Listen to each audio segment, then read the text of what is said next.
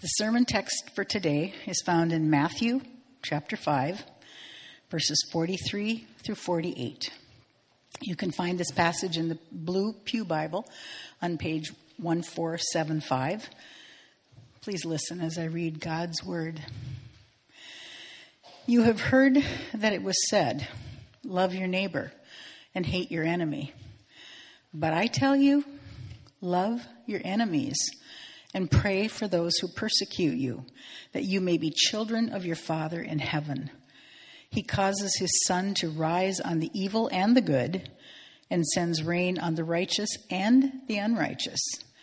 If you love those who love you, what reward will you get? Are not even the tax collectors doing that? And if you greet only your own people, what are you doing more than others? Do not even pagans do that? Be perfect, therefore, as your heavenly Father is perfect. Here ends the reading.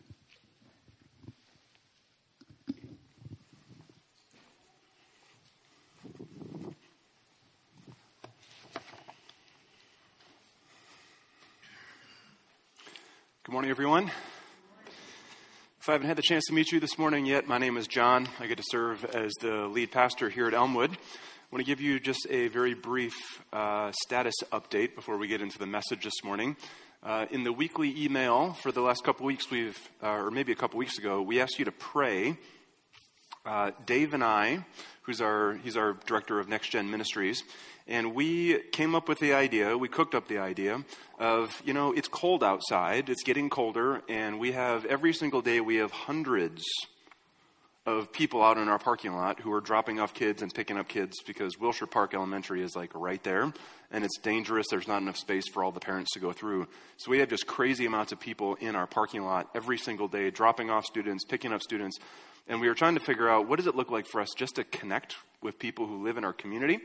And so we decided, since it is getting cold out, we would have a table with hot chocolate. And so we just bought a crazy amount of hot chocolate packets, made some hot water, and passed out some invitation cards. And the first week, I think we handed out maybe 60 cups of hot chocolate. This past Friday, it was 90-something cups of hot chocolate we passed out. And so our goal with this right now is simply to just build trust with parents in the neighborhood. You can tell the students, they love it. And you can tell that the parents are there's a handful of parents that'll come up and talk to us, but most of them are kind of staying back. And so we want to be a blessing to our community, and we want to get to know families and students and parents and love them. And obviously our hope is that they would come to embrace the life-giving way of Jesus. And lowering those walls of division or walls of suspicion that might exist with parents who are wondering, what is it we're doing? We had people try and pay us. Well, how much does it cost per cup? And it's dude, it's a cup of hot chocolate. Just take it. So we just want to encourage you to continue to pray for us. We've sort of been doing that just in-house right now. We haven't invited other people from the church to come be a part of that, just because we want it just to be really simple. We also don't want it to be overwhelming or intimidating, or to feel like it's some sort of bait and switch for parents. So just pray for us that we would get to have conversations with parents, and we get to know the names of students, and we get to love them well and point them to Jesus. With that being said, I want to invite you to join me as we pray before we look at this passage this morning.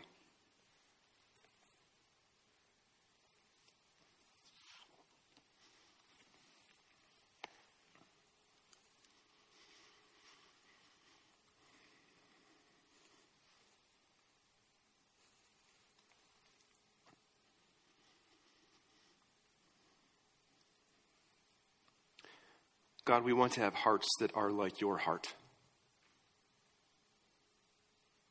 We want to love the people that you love. We want to love the people that you want us to love. As we look at this passage today, God, would you stir something within us? By your Spirit, would you meet each of us where we are? Would you give each of us what we need? Would you correct us and teach us? God, continue to form us into a community of people who love our enemies and pray for those who persecute us. This is a hard teaching. And so we need your grace, God. But we're confident in your provision of that grace. We're confident that you desire to meet us and to teach us. And so we ask that you would instruct us now, Lord. And we ask this in Jesus' name. Amen. We've all got people in our lives who are hard to love. This is not the time to look at the person next to you. It's not the time to look at your spouse or to, elbow your kid or your parent in the side. But if you have to, go ahead and do it. It's fine. I understand. But we've all got people in our life who are hard to love. And for some people, it may be just that our personalities with each other just clash. It may be that they have deeply wounded us in some ways. They've hurt us. It may be that we just find that person, we can't even explain it, we just find that person really irritating. Or it may be that they have beliefs, or they have a lifestyle, or they have convictions that we just really strongly disagree with. We all have people in our life that are hard to love, and in your life, that might be someone who's your neighbor, someone who lives in your neighborhood or lives on in your dorm next to you or with you, and maybe someone who lives on the same floor in your apartment complex or whatever living facility you find yourself in. For some of you, those people that you find hard to love might be classmates, might be teachers, might be professors. For some of us, it might be people who are our coworkers. It might be the customers or the clients that we serve in our jobs. It might be bosses. It might be managers. It might be, for some of us, family members. Right? It seems like every family has one of those people who it's like, man, you just have to ruin Thanksgiving every single year, don't you? Right? We've all got people like that in our own families that we find it hard to love. I remember when I was in high school, I worked at a grocery store, and there were people that I worked with that, to be honest with you, I found it very difficult to love. My manager at the time he was nearing retirement, and we all knew it, in part because he talked about it a lot, in part because he had a countdown clock, that is, on the desk, which is like right out in the middle of everyone's working area. And so he was constantly reminded, like, man, you've only got this many days, this many hours, this many seconds left until you retire, right? And so I remember just feeling frustrated by that. I remember feeling frustrated by people's pace of work, and that they didn't seem to want to work as fast as me. I remember feeling frustrated that it felt like there was work when I came in for the later shift, that there was work that could have been done. There was time for it, but they just decided to leave it for me instead. And I just remember feeling frustrated by that. And it was hard to love some of those people that I worked with. And of course, as I look back and as I reflect on it, I realize more and more that I was just as hard to love, just in different ways. We've all got people in our life that are difficult to love, and some of the hardest people to love are the ones who have different political convictions than us. We've been in a 4-week series, thinking about the subject of politics, and there's two sort of main things that we've been saying. Number one is that the way we do politics right now in our cultural environment is super broken. We can all sense it, we can all feel it. The tension and the division and the polarization and just everything that comes with that, and the fact that our identity is more and more now tied to our political leanings and convictions and political parties than it seems like it's ever been. The way we are doing politics in our culture right now is fundamentally flawed and broken. The second thing we've been saying is that because of that, more than ever, followers of Jesus need to be people of virtue and character. We have to be people who actually embody the way of Jesus. Because it matters not only where we end up in life, it matters how we get there. It matters how we vote. It matters what policy we support. And it matters as much, if not even more, what kind of people we are in the process. It matters how we engage the world of politics. And so we've been thinking about what are the virtues that we as a church community especially, we're not responsible for the church broadly. We're not responsible for anyone else besides those people who are in the room, who are watching online, who are listening later. We're not responsible for anyone else, but for us as a church, What do we sense God calling us to cultivate so that we can engage well in the world of politics? And we've been thinking about the virtues of presence, the virtue of humility, the virtue of love, and the virtue of courage. So this morning, we're thinking about this virtue of love. As we look at these words of Jesus today, we're going to learn two things and then apply what we learn to the realm of politics. So the first thing we see in this passage this morning is this. It's easy to love people like us. Right? It's easy to love people who are like us.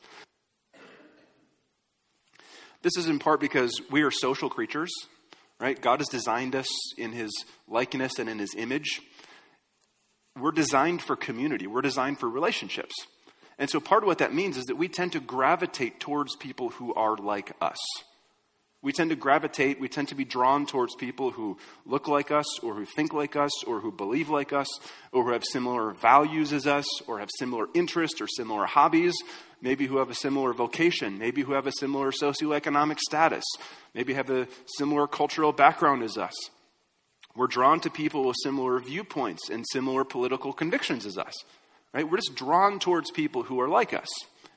Now, of course, there's nothing inherently wrong with being drawn towards people who are like us.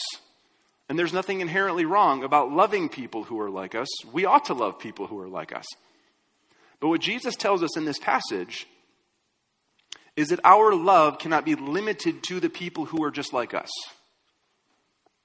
Jesus says our love must extend beyond the people who are like us to include, Jesus' words, not mine, even our enemies.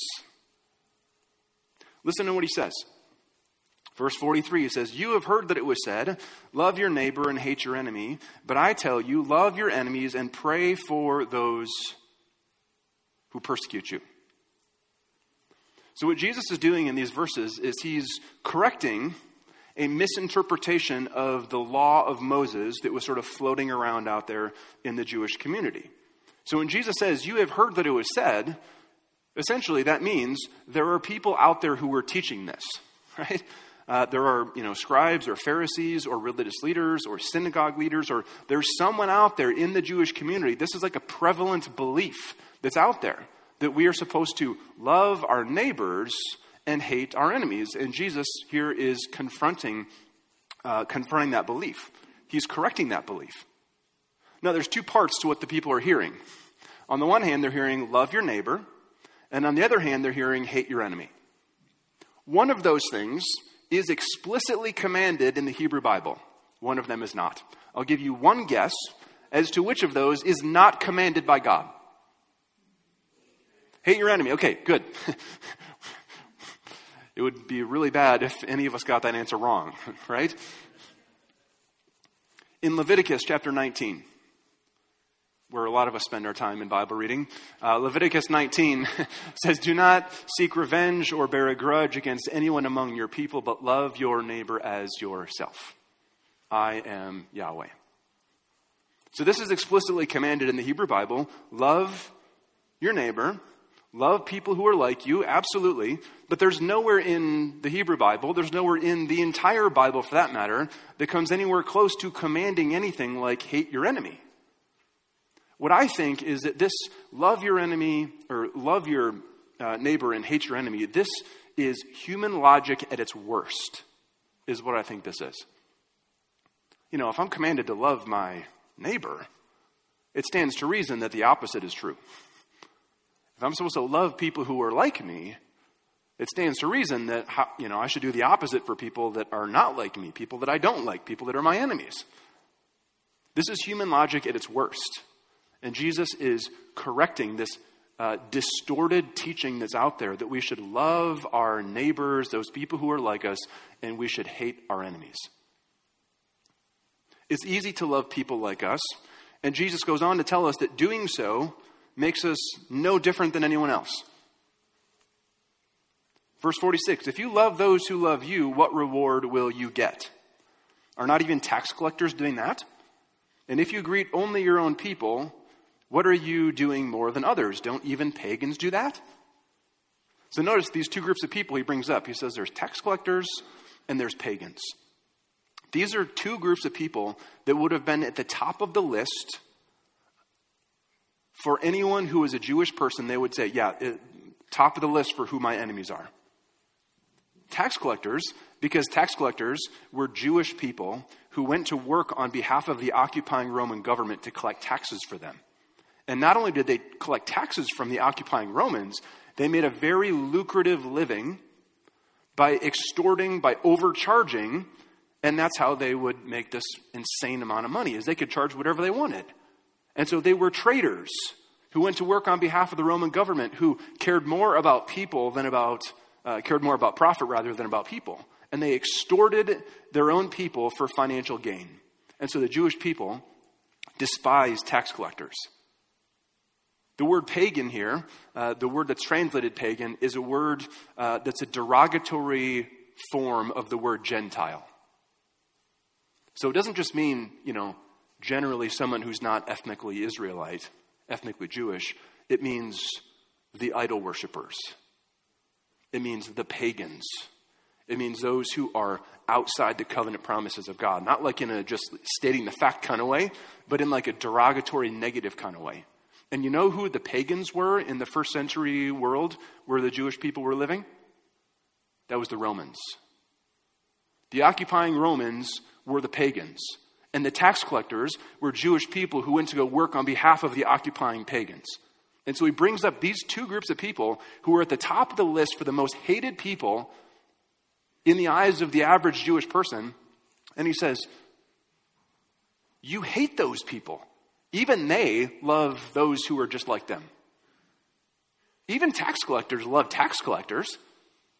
Even the pagans will greet other people who are just like them. So in other words, what he's saying is that if you only love people like you are no better than the people that you hate. If you love only people who are just like you are no better than the tax collector and no better than the pagan who you despise. It's easy to love people who are just like us. But the second thing we see in this passage is that Jesus demands we love our enemies. It's not a suggestion. He doesn't say please. He commands us to love our enemies. He says, you've heard that it was said, but I say to you, love your enemies and pray for those who persecute you. Now, it would be one thing for Jesus to say, just don't hate your enemies. It'd be one thing for Jesus to say, if you could just not desire them to be destroyed, that'd be great. It'd be one thing for Jesus to say, you don't have to like them all that much. You don't have to really do anything to actively love them. Just don't commit a felony, right? Just don't do something that's destructive and harmful to them. Jesus doesn't say that. In the kingdom of God, the standard is not just don't hate your enemies. In the kingdom of God, the standard is love those who persecute you. Love your enemies and pray for those who persecute you. Meaning, Jesus' demand here is that we actively desire the good and the well-being and the flourishing of people we consider to be our enemies. It's not just a passive non-aggression that Jesus is calling us to. He's calling us to actively love and desire and pursue the good and the well-being of people that we consider to be our enemies. Loving our enemies means turning our hearts towards them. Naturally, our hearts are closed off towards our enemies, aren't they? Naturally, our hearts turn back, turn away, recoil from those that we consider to be our enemies. We don't open up our hearts to them. But Jesus is calling us here to turn our hearts towards those we consider to be our enemies. Of course, this is not a one-time thing. What Jesus is commanding us to do is to cultivate an ongoing life posture. We are to continually labor to posture our hearts towards our enemies, not with hatred, but with love in a desire to see their good and their flourishing and even their well-being. This doesn't come naturally. But just because it doesn't come naturally doesn't mean it's not possible. We can turn our, what is happening? What just happened? I pressed a button once and it like freaked out. It was like Matt on slides all of a sudden. Can you go back? Yeah, great. Jesus demands we love our enemies. Okay, good, great. Here we go. We can turn our hearts towards our enemies because God turned his heart towards us. Jesus commands us to turn our hearts towards our enemies, and he doesn't leave us to sort of flounder and do that resourceless. He doesn't tell us to do something that he doesn't also provide the power for us to do. We can turn our hearts towards our enemies because God turned his heart towards us. Listen, Jesus says, you have heard that it was said, love your neighbor, hate your enemy, but I tell you, love your enemies and pray for those who persecute you, that you may be children of your Father in heaven. He causes his sun to rise on the evil and the good, and sends rain on the righteous and the unrighteous. Notice what Jesus is saying here. When we love our enemies and posture our hearts towards them, we bear a family resemblance to our Heavenly Father who indiscriminately showers mercy on all people. When we posture our hearts towards the good and the flourishing of people that we consider to be our enemies, we are bearing a family resemblance to our God. He causes the sun to shine on both the righteous and the unrighteous. He causes the rain to fall on both the righteous and the unrighteous. So we look at this picture of who God is, and we see that God has showered indiscriminately his common grace on all people. And when we choose to love our enemies, we choose to act in line with the character of God. But not only does God just shower his common grace, we know that he's also poured out his saving grace on us as well. Some of us in this room have the verse from the book of Romans where Paul's writing to the church in Rome, and he says that line that many of us are familiar with, where he says, God demonstrates his own love for us in this, while we were what? Still sinners, Christ died for us. While we were still God's enemies, God sent his Son to give his life in place of ours. Our hearts were darkened. Our hearts were turned away from God, and instead of waiting until we somehow turned our hearts towards God, God turned his heart towards us in love. God sent us his Son to give his life in place of ours, to suffer and to die for us. And that is the clearest example of God loving his enemies. We were the enemies of God until God turned his heart towards us. Until God moved towards us in love. And so we can turn our hearts towards our enemies because, and only because, only when we see that God has turned his heart towards us. When we turn our hearts towards those we consider to be our enemies, when we do that in love, it is a joyful response to what God has already done for us in the person of Jesus.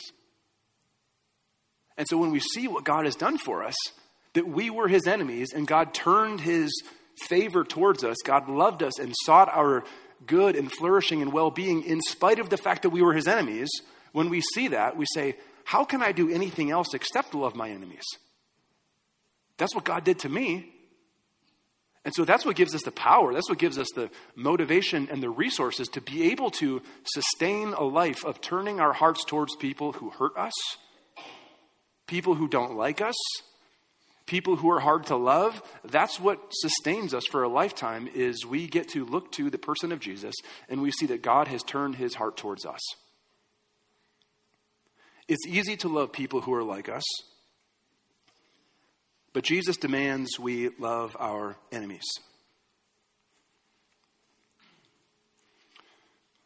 Let's apply this to the world of politics for a few moments.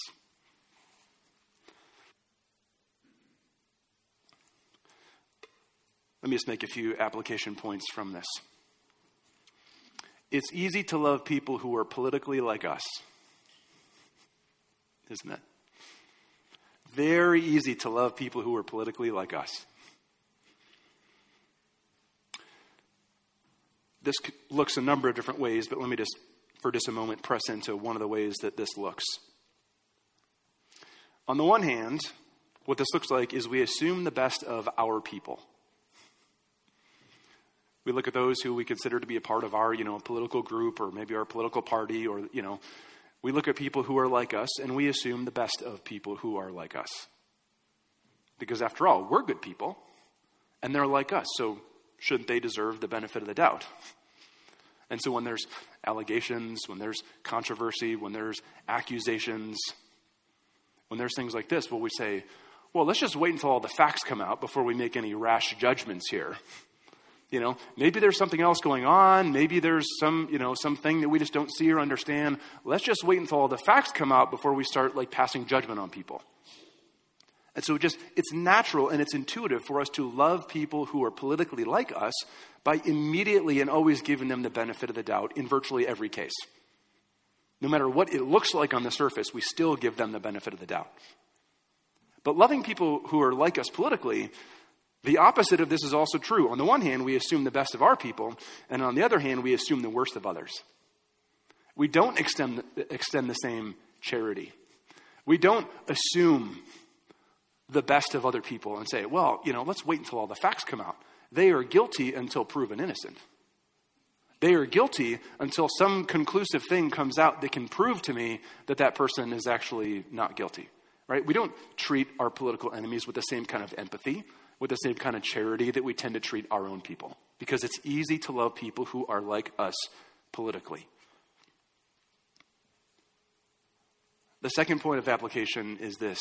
The true test of our apprenticeship to Jesus is how we treat our political enemies. The true test of our apprenticeship to Jesus, the true test of our discipleship to Jesus is how we treat our political enemies. Our discipleship to Jesus is truly tested not when it's easy to obey, but when it's hard. You don't have to be married to understand this. That it's easy to stand up on your wedding day when everything is wonderful and everything is perfect and you're in love and everyone's there to celebrate you and your spouse probably looks the best they're ever going to look in their entire life, right? It's easy on your wedding day to stand up and say, I promise I'll be faithful to you in sickness and in health. That's easy.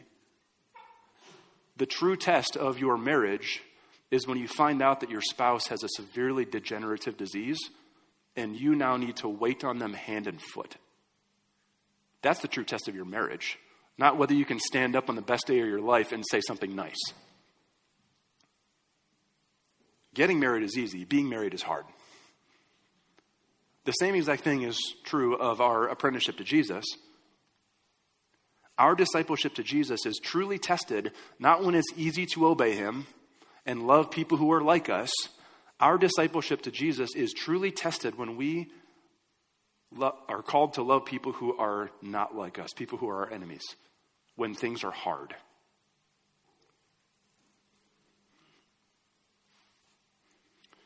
Jesus here does command something that is very hard, doesn't he?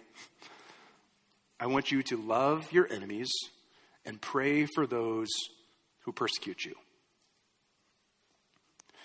My guess is that pretty much all of us here would be able to pretty quickly identify who we consider to be our political enemies. But just in case, let me give you some diagnostic questions. And who knows, you might find out that you have more political enemies than you thought you did, which isn't awesome, but it's data, right? We need to know that. If Jesus calls us to love our enemies and we're just blind to people that we consider our enemies, we should know that so that we can love them well, okay? So here's some diagnostic questions just to sort of get your minds thinking and to sort of fill in some blanks with, who are the people I consider to be my political enemies?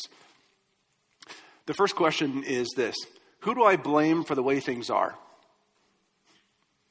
Right? So we can all look around at our country and look around at our world and look around at our culture and say, this isn't the way it should be. Whether that's the economy or whether it's the moral climate or whether it's, immigration or the border crisis or the climate crisis or whatever other crisis is out there next week. There's all the things we look at and say, this isn't the way it should be. Who are the people that we blame for it being the way it is?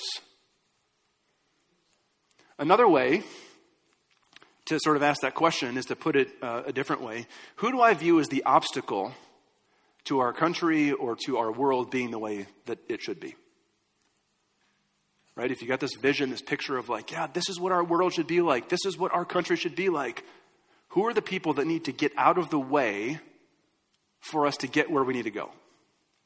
And when you answer that question, who do I blame for the way things are? You have identified at least some of your political enemies, who you consider to be your political enemies. Second question, who makes me most frustrated and angry, politically speaking? You can maybe answer this question in a different way, but just think politically. And my encouragement to you is listen to your body. God has given us the gift of bodies. We are embodied creatures, and our emotions and our bodies tell us things. So when you begin to talk to a certain person or about a certain person, or when you begin to talk about a certain group of people or to a certain group of people, what happens in your body? You feel your heart rate start to increase. You feel your blood pressure begin to increase a little bit. You start to notice that you take on a little bit of a tone that you don't normally speak with. Listen to your body, because those things tell us something, and those may be revealing to us someone that we would consider to be our political enemies.